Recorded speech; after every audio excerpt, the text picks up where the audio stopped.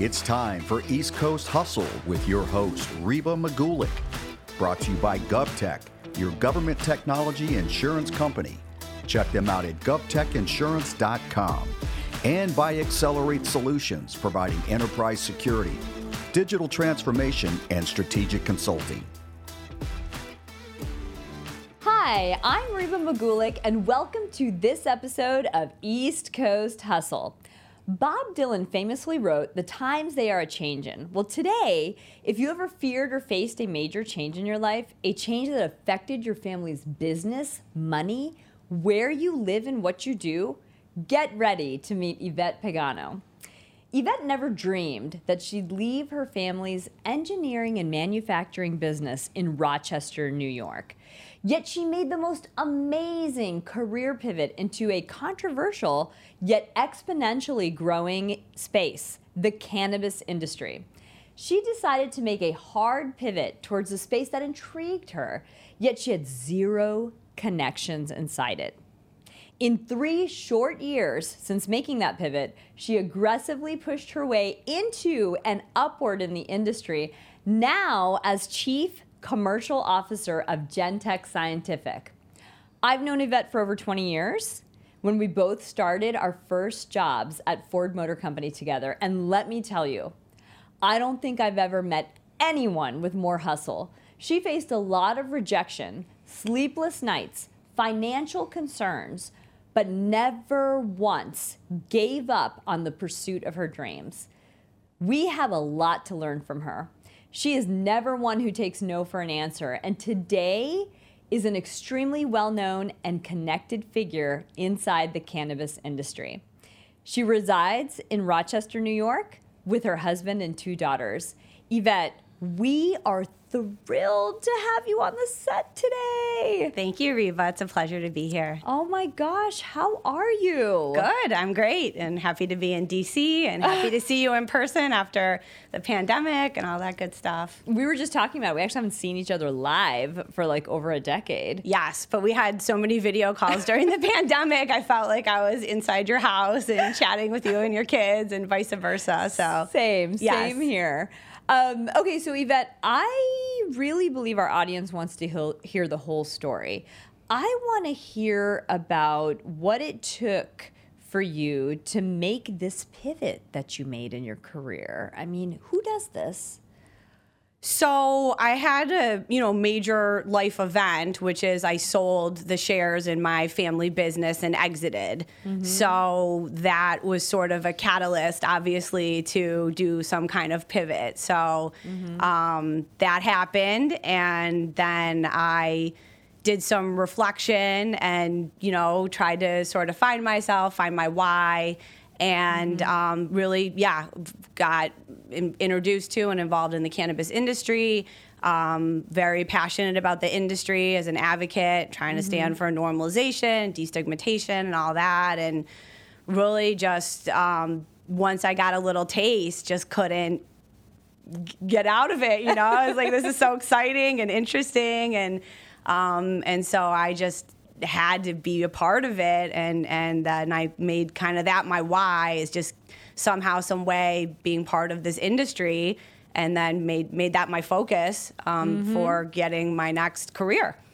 Gosh, so you put that in your crosshairs and that was it?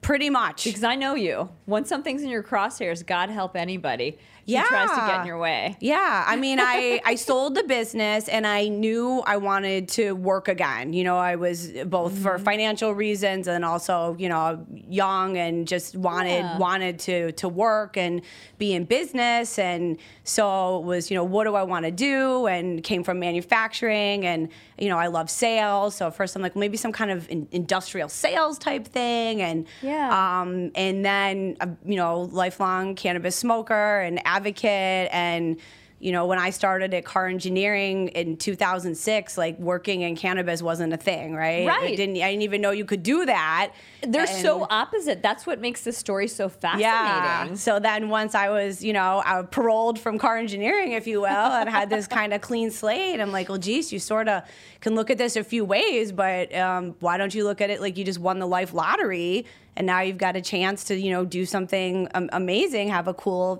second act, if you will. And then, the cannabis industry kind of popped up on my radar. I was just sort of trying to look for general jobs, and its light bulb went off. I'm like, oh my gosh, that's right. You can, Rochester's very close to Canada, so just that whole thing. And I'm like, I gotta explore this. I want to be involved in this.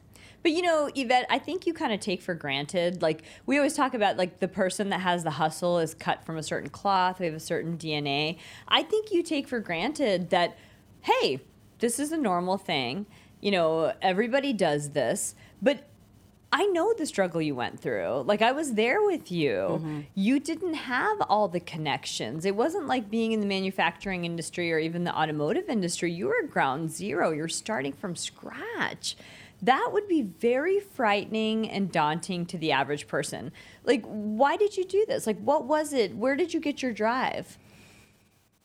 I hate to sound super basic, but I just really, really wanted to be in cannabis. Mm-hmm. And I just felt like it was a once-in-a-lifetime opportunity because it's only going to go legal in the U.S. or in New York State or however you want to look at it once. Mm-hmm. And I feel like just like gay marriage, when that went, there was never a state that's like, okay, we've passed gay marriage, but we changed our mind. No more gay marriage. Like once that genie's out of the bottle, it's out. Yeah. And so for me, I'm like, this is it. It's now or never. There's no other industry. I mean, one could argue psychedelics at this point, but there's not a lot of industries that have these generational, wealth creation events, right? Which I personally believe will be the biggest wealth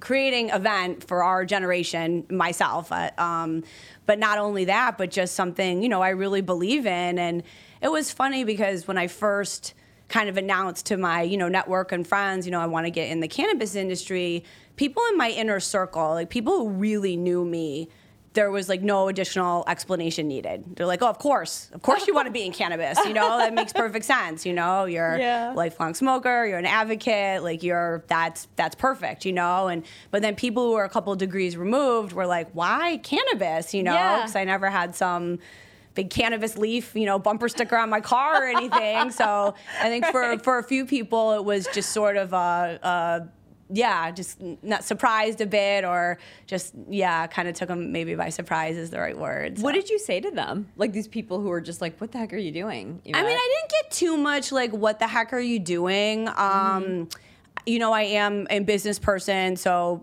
my circle tends to be more, business investor type people, manufacturing people. And so they really were looking at it from like the business or like the money angle. So I didn't get too many people who said, oh, you're gonna damage your personal brand, or you're gonna. I didn't get a lot of that. Most of the conversations I had were curiosity. A lot of people were very curious. Yes. And then I'm starting to try to answer these questions myself, and then I would, go on these, go and meet with people, and then they'd start asking me questions, and I'm like, well, I just researched this, and so I could answer the question intelligently, and then I sort of made myself to be this, authority figure, if you will, by self-education and that kind of a thing. And then, I'd go to a conference, I'd post it on LinkedIn, and then people are like, oh, my cousin's got to grow in New Hampshire. I was wondering if and so then people would start coming to me for advice and opinions. And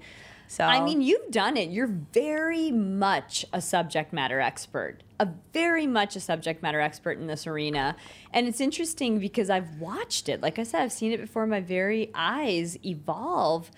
The connections that you have in the space, how respected you are. You've been called on speaker in so many venues. I'm just blown away. I think that, what would you say to the person out there, let's say the 20-something or the future hustler out there that's like, I really wish I could make a change, but I'm not brave enough?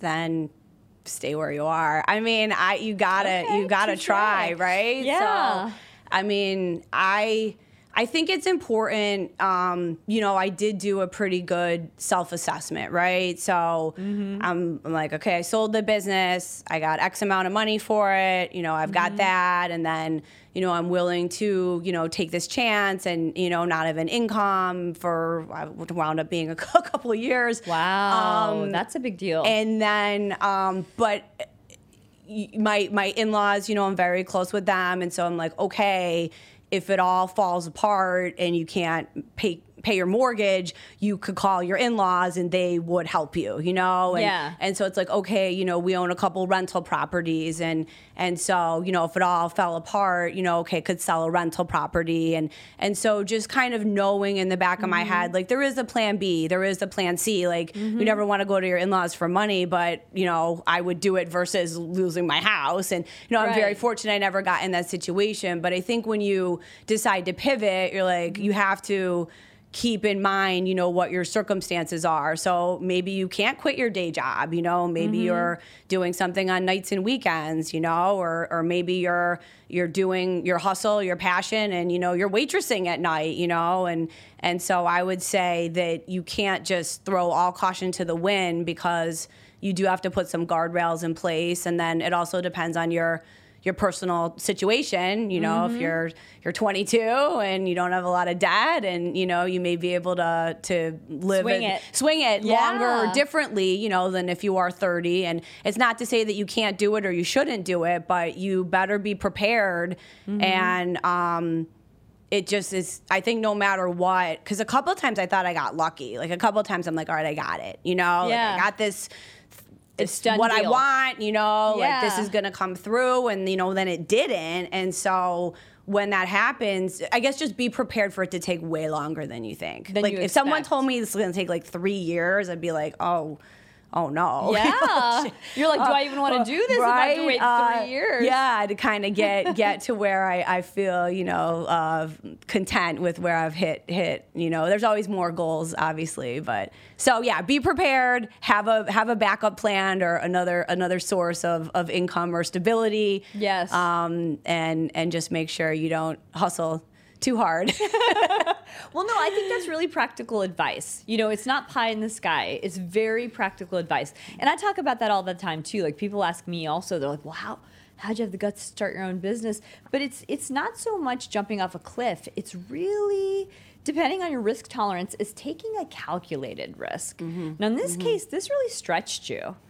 There were called, like you said, sleepless nights, dark days, self-doubt. How'd you get through that? Like, who helped you? What did you tell your family as you were going through this? So, I mean, I want to give like a huge shout out to my husband, Mark, who's an amazing man and really supported me like 100% on my journey and was just there for me. I mean, it was really, for me, it was all about the job, in cannabis. And so he was like, we'll move wherever you want. We'll do whatever you want. What a fabulous spouse. Yeah. That's amazing. Yeah. So he was really like, always believed in me and could bounce things off of and was there for me when I was down and my biggest cheerleader and all that good stuff. So definitely, my husband was great. And I have two little kids, so they're always like rooting for their mommy, but they didn't really know what was going on, like at a lower level. So, but yeah, I mean, my family, my parents, it's like, well,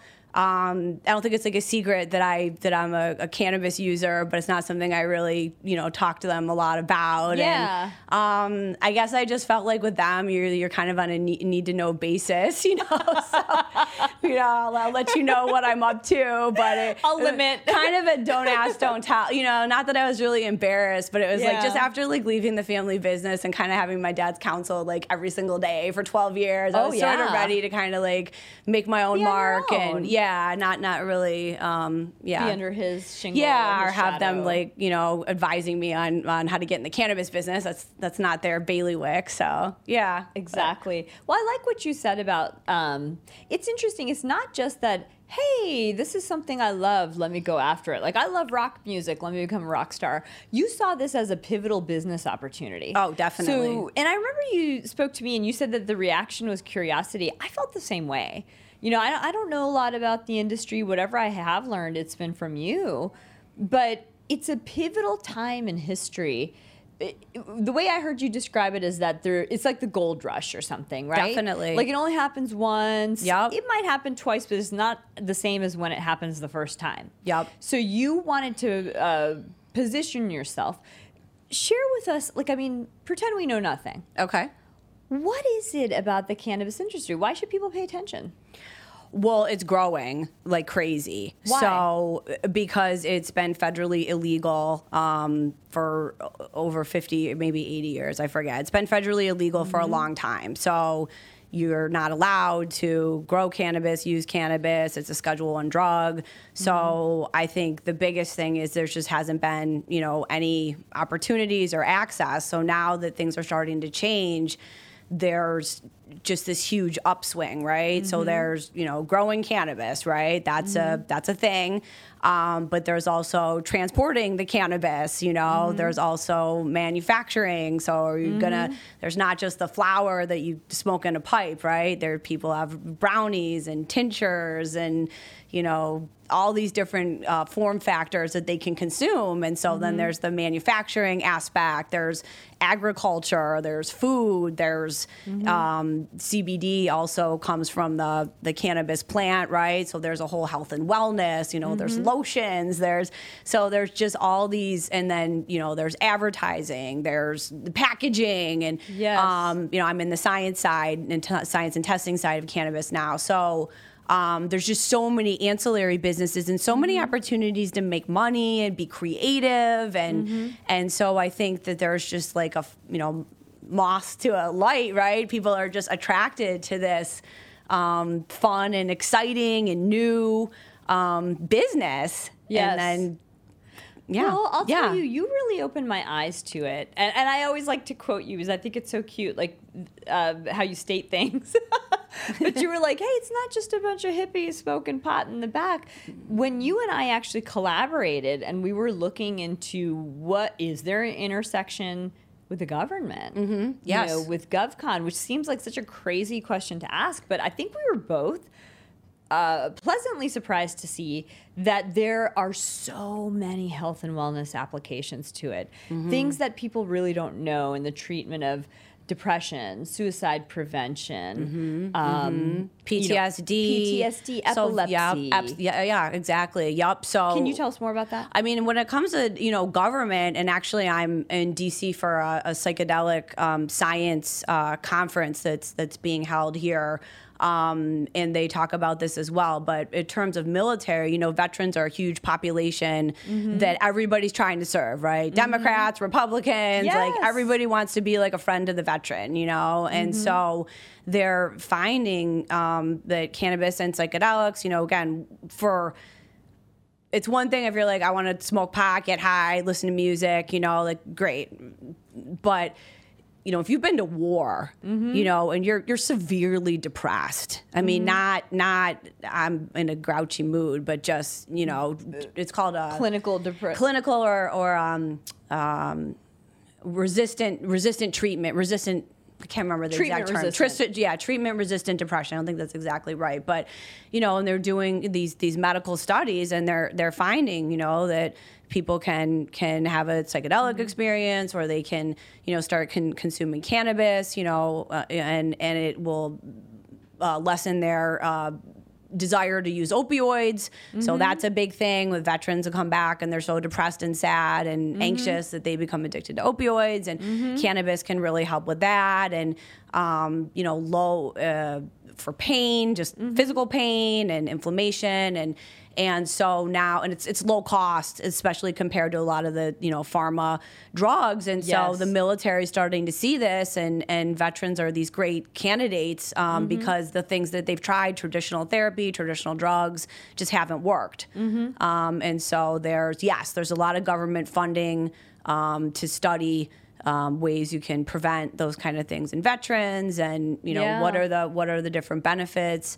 to the cannabis plant. And, you know, again, you get industrial hemp. I mean, that's like a whole other thing. It has nothing to do with, you know, consuming cannabis for anything like that. But you can literally, you know, make textiles and all kinds of, you know, great things there. So that's a whole nother industry that I think people think cannabis, they think, oh yeah, hippie smoking. Yes. But, you know, again, industrial hemp is a $1 billion industry that has nothing to do with altering your consciousness. So it's just super fascinating to me. It really is. And I mean, you can hear the passion in your voice as you talk about this. It just lights you up.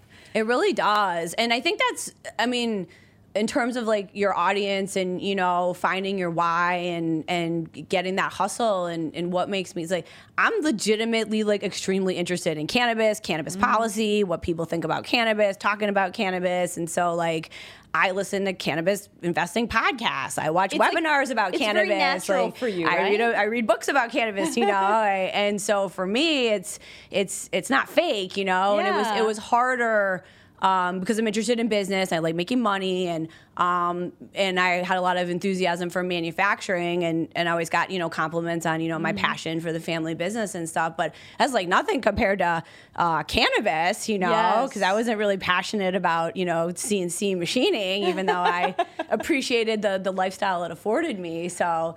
Isn't that interesting? Like it's kind of like goes back to that old adage that if you do what you love for a living, you'll never work a single day. I feel that, you know, I feel that those first couple of years, you know, I'm like traveling around and talking about cannabis and, you know, I'm like, oh, this is so amazing. I just need somebody to pay me. Yes. You know, if I could just find someone to pay me to travel around the world and talk about cannabis, I would be like thrilled. You did a lot of work for free. I did a lot of work for free or for potential payoff opportunities. So I'll work on, at the time, you know, like for a commission or for a payoff at the end, right? So, but sometimes when you do free work and then the client doesn't close, you don't get anything. Right, that's the risk you take. That's the risk you take, and that was a situation I was in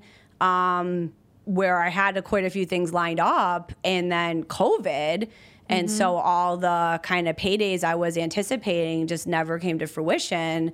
And that was really difficult to already be like unemployed and kind of trying to figure it out for a year plus. And then I felt like I finally had some momentum, and then COVID, and that really, put a kibosh on things. It was hard. Did you ever almost give up?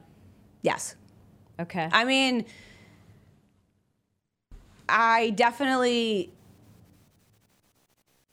kind of like what I said about like having guardrails. I mean, I had a couple, you know, big interviews and a couple big opportunities, and, you know, I didn't get them. And I felt like I needed to do something, right? And so I'm like, okay, maybe you weren't meant for cannabis.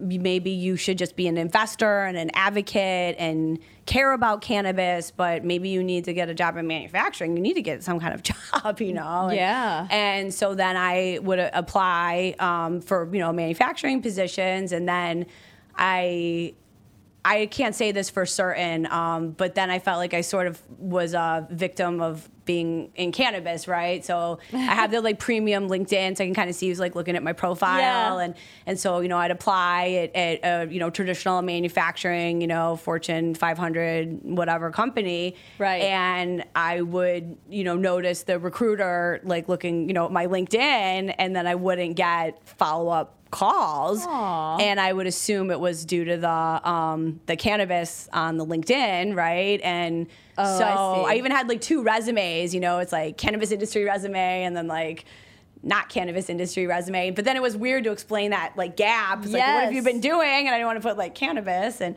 so it really was a real sacrifice. It almost seems like you were potentially hurting a brand to the Sure thing, like the Sure paycheck for you, at the expense of your dream paycheck. Yeah, and it took me a while. I mean, even like the first year of just even putting anything cannabis out there. You were scared. I was scared, yeah. Yeah. But but not to the, well, obviously did it, so. Yeah, not to the point where it paralyzed you. And Yvette, that's the thing. Like I said, you're probably not even aware of it just because it's you. But I truly mean it when I say, like, I've never met anybody with more hustle. I've never. Well, I feel the same way about you. Like, you're one of my inspirations. No, I mean that. Yeah. So I was like, who do you look up to? I'm like, Reba. Oh, yeah. Yvette, Yeah. that's so kind of So you. you inspire me as well. Oh, thank you. That means a lot. Yeah. But yeah, like I would love to hear your perspective on fear. Because I think the average American, we all know how we feel about fear. How does Yvette Pagano feel about fear?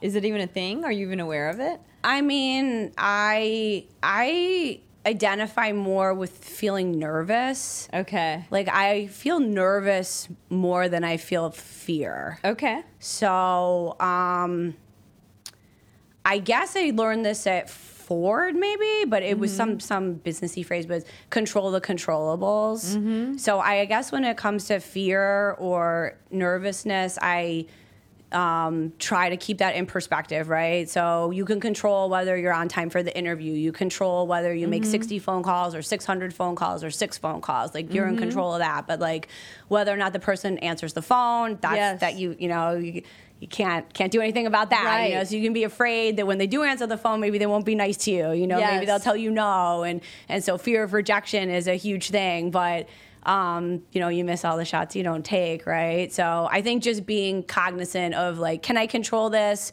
And if you can't, then you really shouldn't waste your time being afraid, because that's just bad energy. It doesn't serve you well. Yeah, I love how you think, because when I asked you earlier, well, what do you tell somebody who's too afraid to try? You're like, well, just stay where you are.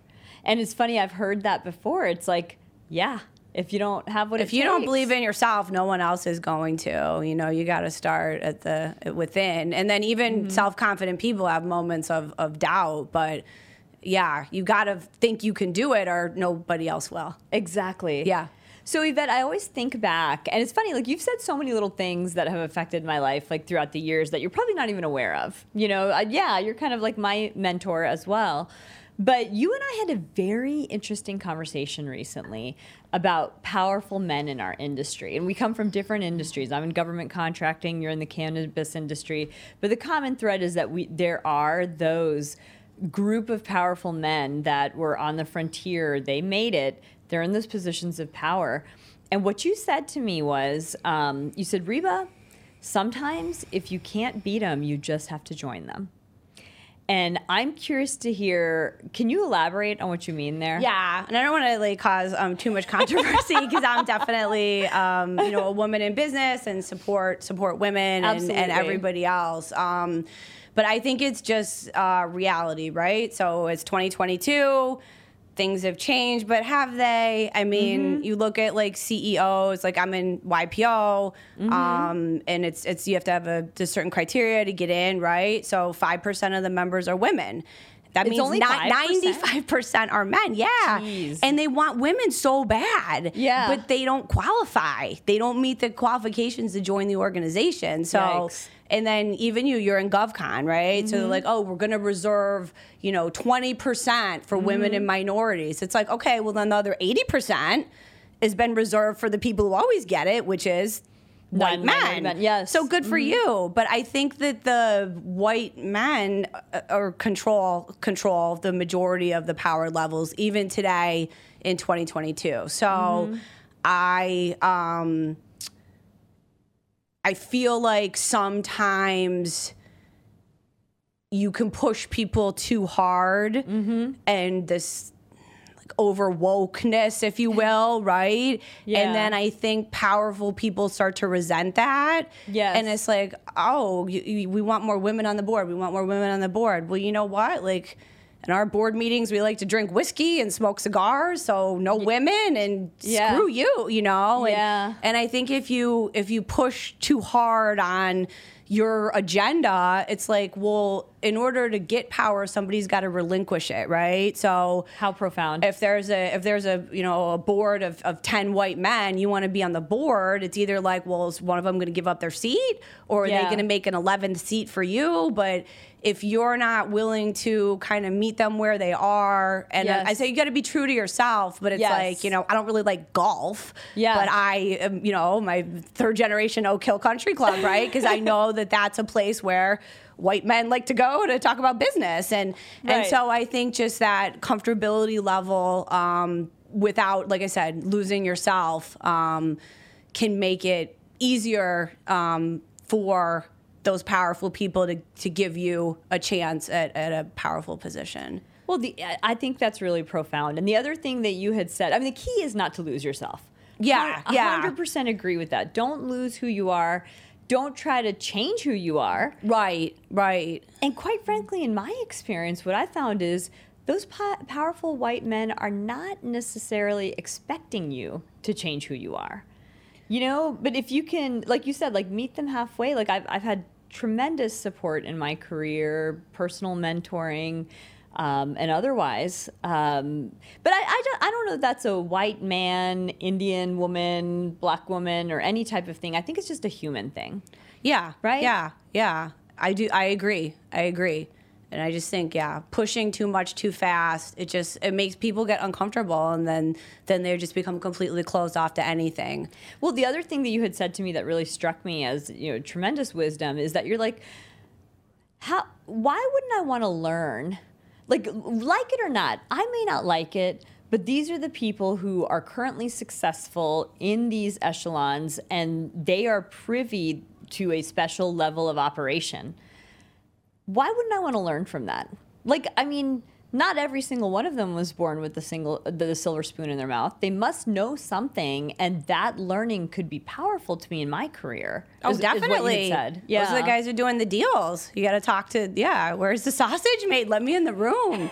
I just want to be at the table when some of this stuff is going down. Again, I'm just so interested, right? I just love it. So, well, what's so great is that and I've seen it firsthand, you've earned the respect. It's not that, and you deserve every bit of that respect. Thank you. Yeah, absolutely. But adding value. Yes. I mean, like I said, having something intelligent to say, and then adding value, whether it's to the conversation or to their business, but just being some type of asset, right? Mm-hmm. Then anyone will talk to you if you're gonna make them smarter, make them richer, make them more interesting, right? So. Exactly, because like in the interactions that I've witnessed, it never feels to me like, oh, Yvette is the woman in this group. Not at all. She's a member of this group. Yeah. Somebody who earned her seat and has something valuable to share that people want to hear. So, bravo to you. Wow, thank you. Thank you. We'll be back with more East Coast Hustle with your host, Reba Magulick, after this brief timeout. For all of my friends in the government contracting business, I want to tell you about a company I know well, led by one of our guests on East Coast Hustle, Kevin Fitzpatrick at GovTech. Kevin and his team are experts in liability issues that face the GovCon industry.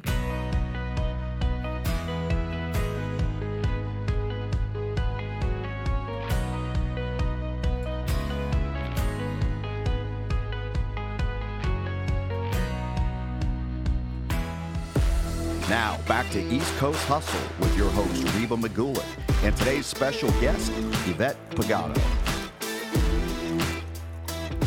Yvette, did you ever, on the same topic, did you ever have to, can you think of a time in your life where you had to face discrimination? And if so, how did you overcome it? So it's hard to know if I face discrimination by being a cannabis advocate, because no one's ever literally said anything to me. So yeah. But the one I reflected on this question, and when I started at car engineering, which was our family business, it was like before Twitter got big, but there was like this thing on Craigslist. It was like raves and faves or something. But anyway, some employee wrote this really mean post about me. Oh no, about you specifically? Yeah. Ouch. Yeah, it was Ouch. bad. So it was That would like, hurt. oh, daddy's little girl comes back with her fancy degree and thinks she know. It was like, it was really, my gosh. it was pretty bad. And so then, of course, like I found out and was upset, and then, you know, I felt like the whole company didn't like me, and felt embarrassed, and it was just really crappy. And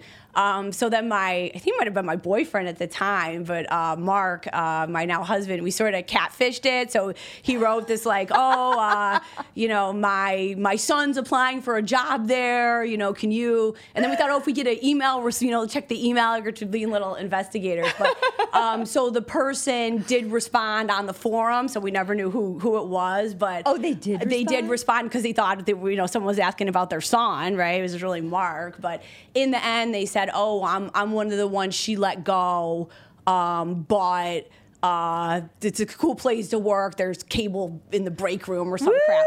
So the moral of the story is that the person who wrote it was a former employee. But I mean, that really sucked. I mean, I felt hurt. it was yeah, I said it was embarrassing. It was shameful, and everybody saw it, and you know, all that. So I think that I know when I left, you know, car engineering, like some of the comments I got from the employees, you know, were really sincere and kind. And so I know that I was, you know, well liked and respected. And that was, you know, those were early days. And so I think to overcome a discrimination like that, you know, oh, you're the boss's kid, oh, you don't really deserve to be here, if you're ever anyone is in that situation, is just prove them wrong. You know, so, you know, I got there 20 minutes before everybody else. You know, I showed up on Saturday too with bagels, and, you know, and the one thing my dad said is, he said, you know, it's not a popularity contest. He said, you drag work through the door, you bring business over the line, these guys will like you, you know. He's like, you just got to keep dragging business through the door, you know, and growing the company, you know, record growth, record profits. So I earned it. So I think it's just not really telling everyone what you're going to do, or seeming like some know-it-all, but actually doing it. But just deliver and be consistent and humble, and you know, people can't help but, I think, respect you once you do that. So it's so interesting. Like, we talk about so many forms of unfair judgment on this show, and I think that's an interesting one that you pointed out, like the nepotism piece. Like, you're legitimately qualified to be there. You know, you're a badass. You're working hard. Yeah. But you're daddy's little girl, or your daddy's little boy, or, you know, we've had different things that we've talked about on the show with other guests, like, oh, you were too pretty, or you were, you know. Well, I get that all. Nice. African American, or whatever it is, whatever it was that held you back. But you have kind of pointed to something that comes up all the time when I ask this question of guests, and they say that almost the same thing, that make yourself indispensable. Yeah. Like, that's how you reverse discrimination in a lot of cases. Like, prove it, work hard, work really hard. Do you feel that that sticker or that tag on you maybe caused you to work harder than you normally would have? I think in the beginning, I mean, I don't know. I'm a hard worker, regardless, and I'm very goal orientated. You know, so if it's this proposal's due, you know, Sunday at 3:30, then I'll work as long or as hard as I need to make sure it's done Sunday by 3:30. That's just me. Yeah. But that was one of the things that did give me some confidence when I did, you know, sell back my shares and say, okay, I didn't know I was gonna do cannabis yet, but I knew I was gonna, you know, do something else. And is that I have, you know, always gotten the top marks on performance reviews and good comments from my peers. And even when I resigned from Ford, the regional manager like almost started crying. He's like, "Really, 2 weeks, this is all you're giving me?" And so just knowing I had those references and that history of good successes did give me the confidence that, I can go out, I can work for someone and make the money and be successful. I just need the right platform. Exactly. And you also strike me as a person that doesn't necessarily want special treatment. Like, you don't want... Well, I don't mind, like, walking red carpet, or somebody wants to put me on the VIP list. That's totally fine. Anyone watching? Yes, please mark that. Yes. Yvette wants that. Yes, I'm available. I mean, like, in the work setting, seriously, it doesn't seem like you've ever looked for anyone to treat you in a special way or give you special breaks. No. Right? No. Nope. I always just want a shot, right? I just want a chance. I just want to invite to the party, I just want to be there. I love that about you. What can you tell us about success? Like, what have you learned about success, both good and bad? So I have had the privilege of like being around a lot of successful people, through my network and stuff like that. So I think that I think success is kind of what you define it, right? So is success a certain, dollar figure? Is it this certain thing on your resume? I mean, you're a goal-oriented person. I'm a goal-oriented person. What was your bar? So I don't know. I mean, I when I very first decided to get into cannabis, I put a sticky note on my mirror.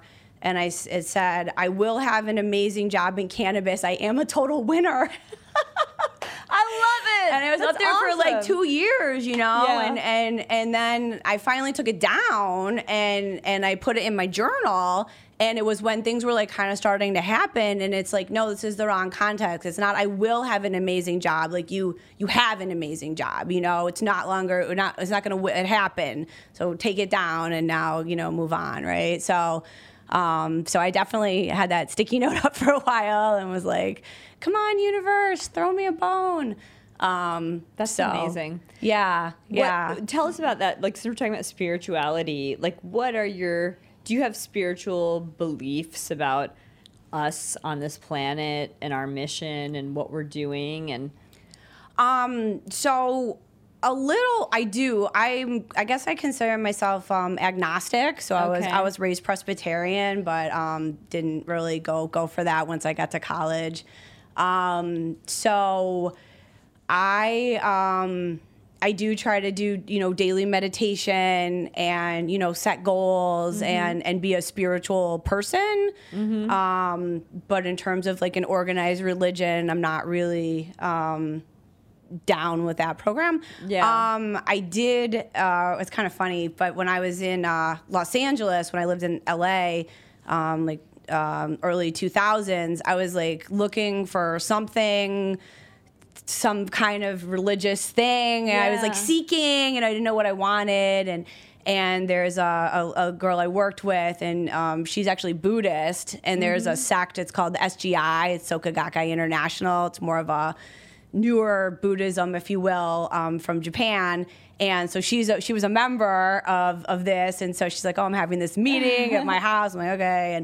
And so when the 3 years I lived in LA, I actually wound up joining SGI and getting into Nichiren Buddhism, and then moved back to Rochester. And they just didn't have like as strong of a community, and so I kind of just sort of fizzled out of it. But then during COVID, I was like, okay, I need something else. And so I actually got out. I kept it under my bed for like 7 years, and pulled out the scroll and kind of set up my little altar. And I'm like, okay. And so then I did kind of incorporate that like back into my practice and stuff. And so then I've reached out to the SGI of Buffalo, but everything's all messed up still because COVID. But anyway, so I have sort of re-engaged with that.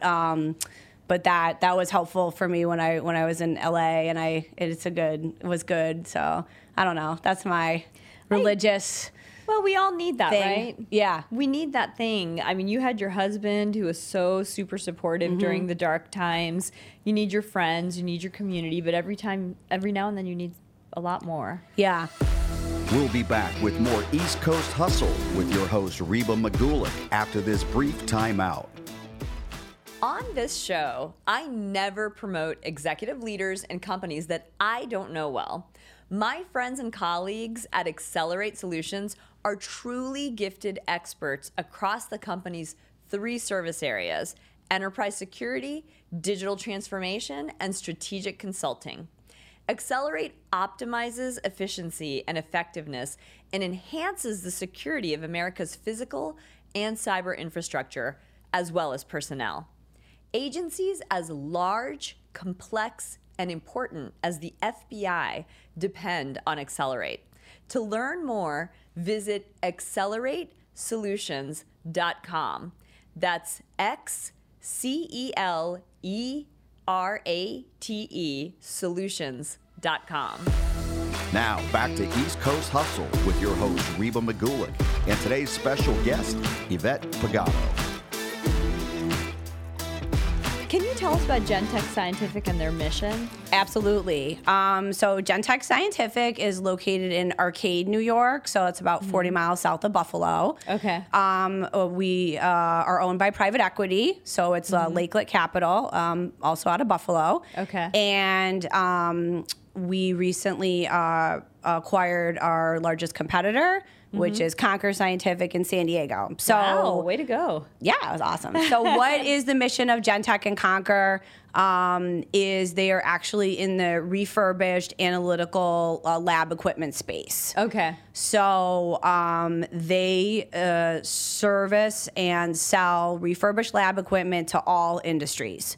So they're even outside of cannabis? Yes. So cannabis is about 25% of the portfolio of business that GenTech and Conquer do. So they do toxicology, environmental, academia, pharma, ag. So sort of like a used car dealership. Mm-hmm. But for science equipment. Interesting. Yes. That's and so it's a very fast growing part of cannabis, which is testing and regulation. I see. So if you're in Virginia and you want to sell cannabis, you need to get a license. And then one of the rules is you have to get your cannabis tested by an accredited third-party lab. So these labs, just like I said, just like a toxicology lab, they get licensed by the state. And these labs have to perform 6 major tests. So they have to test the cannabis for mycotoxins. They have to test the cannabis for how potent it is, make sure there's no pesticides, there's no heavy metals, residual solvents. They have to do the terpene profile. Okay. So in order to pass the test, to be a lab that says, okay, this potency is X, you need super expensive science equipment. So you won't be able to achieve your result without the science equipment. It's a must-have. You have to have it. Got it. Just like you can't really hammer in a nail without a hammer. It's just, you can't push it in. You need a hammer, right? It's the same thing. Okay. And so you can buy these instruments brand new. From prestigious companies. Agilent is probably the leader. There's Sayak, Shimatsu, PerkinElmer, Waters. There's all these different brands. So you can go to them. You can buy it brand new. Okay. And to do a complete cannabis lab, for example, with all new Agilent equipment, it would run you about $1.2 million.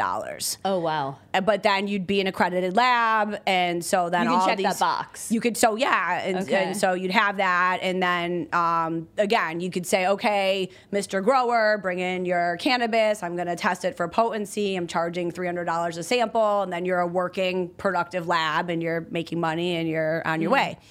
And if you were to do that same exact lab with a GenTech or a Conquer package, which you could still get Agilent equipment, but, instead of a brand new, it'd be maybe a 2017 used by a university for a few years, but we'll refurbish it. So we'll bring it all the way up to the OEM or original equipment manufacturer level. So if you do like a car analogy, if it's guaranteed to go 0 to 60 in 3 seconds, we'll also guarantee that your refurbished equipment will go 0 to 60 in 3 seconds. We give the tune report and all that stuff so you know what you're getting.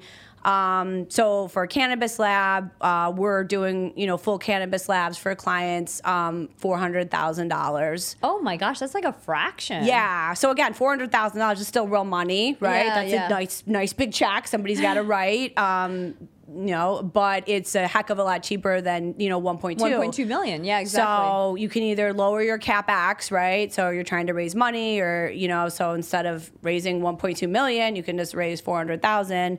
Or alternatively, you could do double the production, right? So you can buy 2 used instruments or refurbished instruments. You can get twice as much through.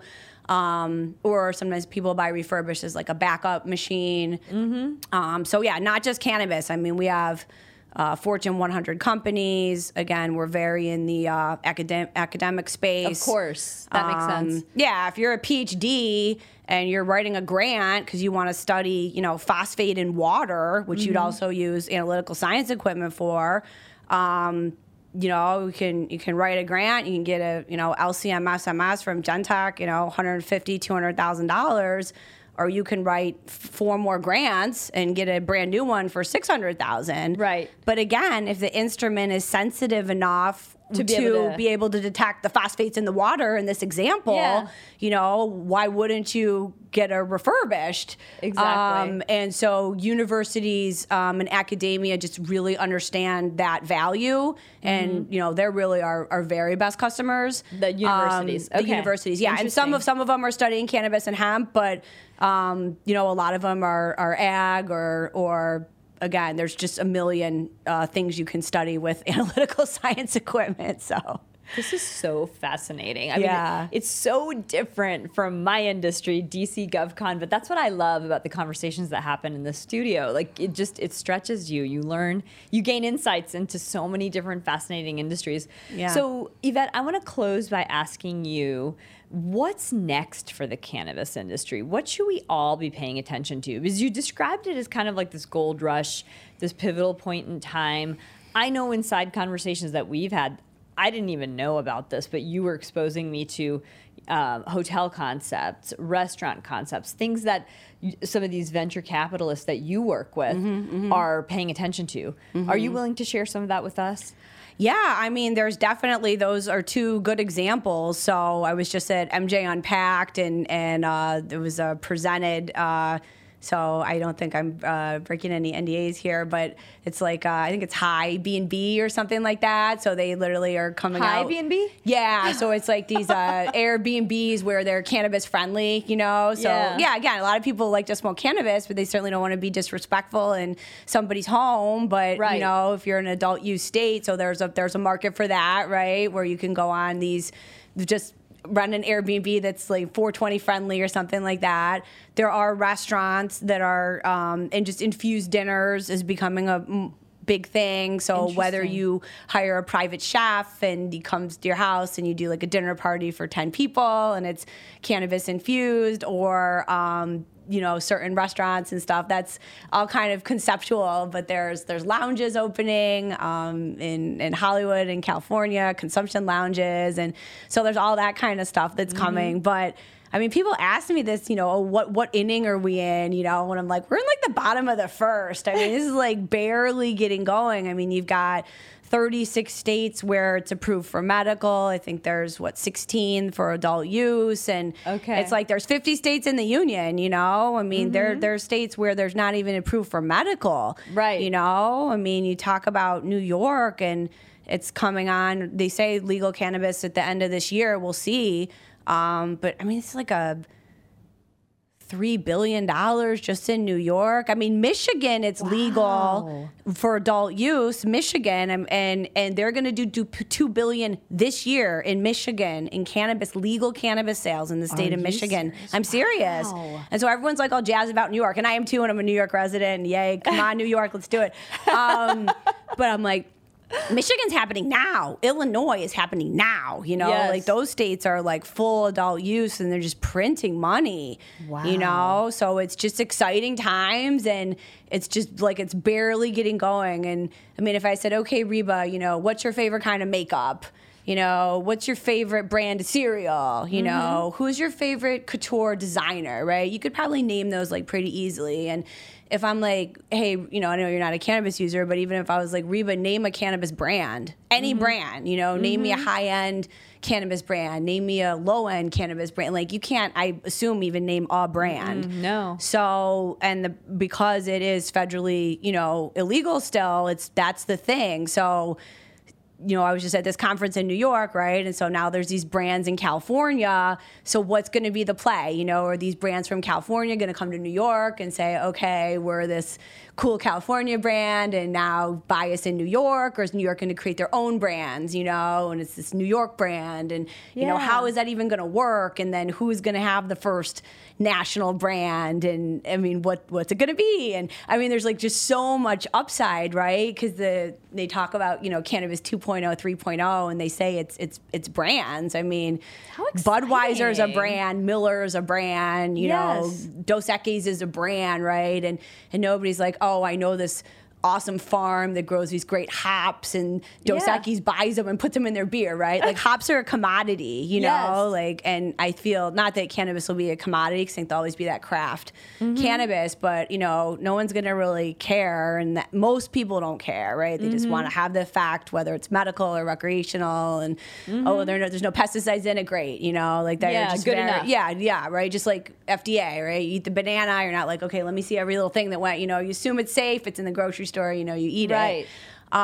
So I think that the brands will be the next frontier, right? Whoever coins that national brand, or maybe Kraft Foods or Clinique is just going to buy some brand already, you know, once things become legal, and then bring it all the way up into. So who knows, right? Nobody knows, but that's why it's an exciting field to think about and study, and right, if you're into marketing and branding and creating something new. And I went to a science conference actually for cannabis testing, cannabis scientists, and was chatting with some of them. And, you know, most people don't grow up in cannabis, right? They come from a different lab, right? Yeah. So I was like, I was a lot of them come from food or like natural products, and they're like, okay, now I'm going to start, you know, working in cannabis, and they're like, yeah. And one guy's like, food, I mean, it's interesting, but he's like, there's nothing new. There's like no new way to like test milk. Like, we know how to do it. There's no new technology. You can do it a little faster, more efficient, but he's like, it's the same old thing. Yeah. And he's like, cannabis research, cannabis testing. He's like, it's like a new day every day. We're finding new things. We're like, you know, medical uses and different applications. And it's like every day I go and it's like, I don't know what I'm going to find. And so if you're a scientist or, you know, a super curious person, and, you know, you haven't been allowed to research this, you know, for so long, and now all of a sudden the floodgates are opening. You're like a kid in a candy store. I mean, I really got that so vibe excited from a lot of these scientists at this specific conference, you know, and they're like, I'm in cannabis because it's exciting. Uncharted territory. Yeah. You know, what if you figure out really how to shrink a tumor? You know, there's evidence that, cannabis can shrink a cancer tumor, you know, but like, what if you're the scientist that distills it all the way down to like, no, this molecule like reduces a tumor, like you could cure cancer. I mean, you know, so it's just exciting, I think, for people to have this new opportunity to be in the industry. Gracious, Yvette, you have like lit me on fire. Like, that's so exciting to hear you talk about this. I know everybody that listened in today feels the same way. You've got the hustle, as we said. Thank you. And for all of the hustlers out there listening to this, I think there's so many takeaways, but one is that you can make a career pivot. You absolutely can. Yvette is living evidence of this, particularly if it's a field that you're so passionate about that it just doesn't feel like work, where it lights you up, you know, from the inside out. There is a path to it. Is it easy? No. There were some sleepless nights. There are financial circumstances, so many circumstances that surrounded it, but is it worth it to you? That, I think, embodies the hustle. And I really appreciate you coming in here and sharing this with us. Oh, it was my pleasure. Thank you so much for having me. Absolutely.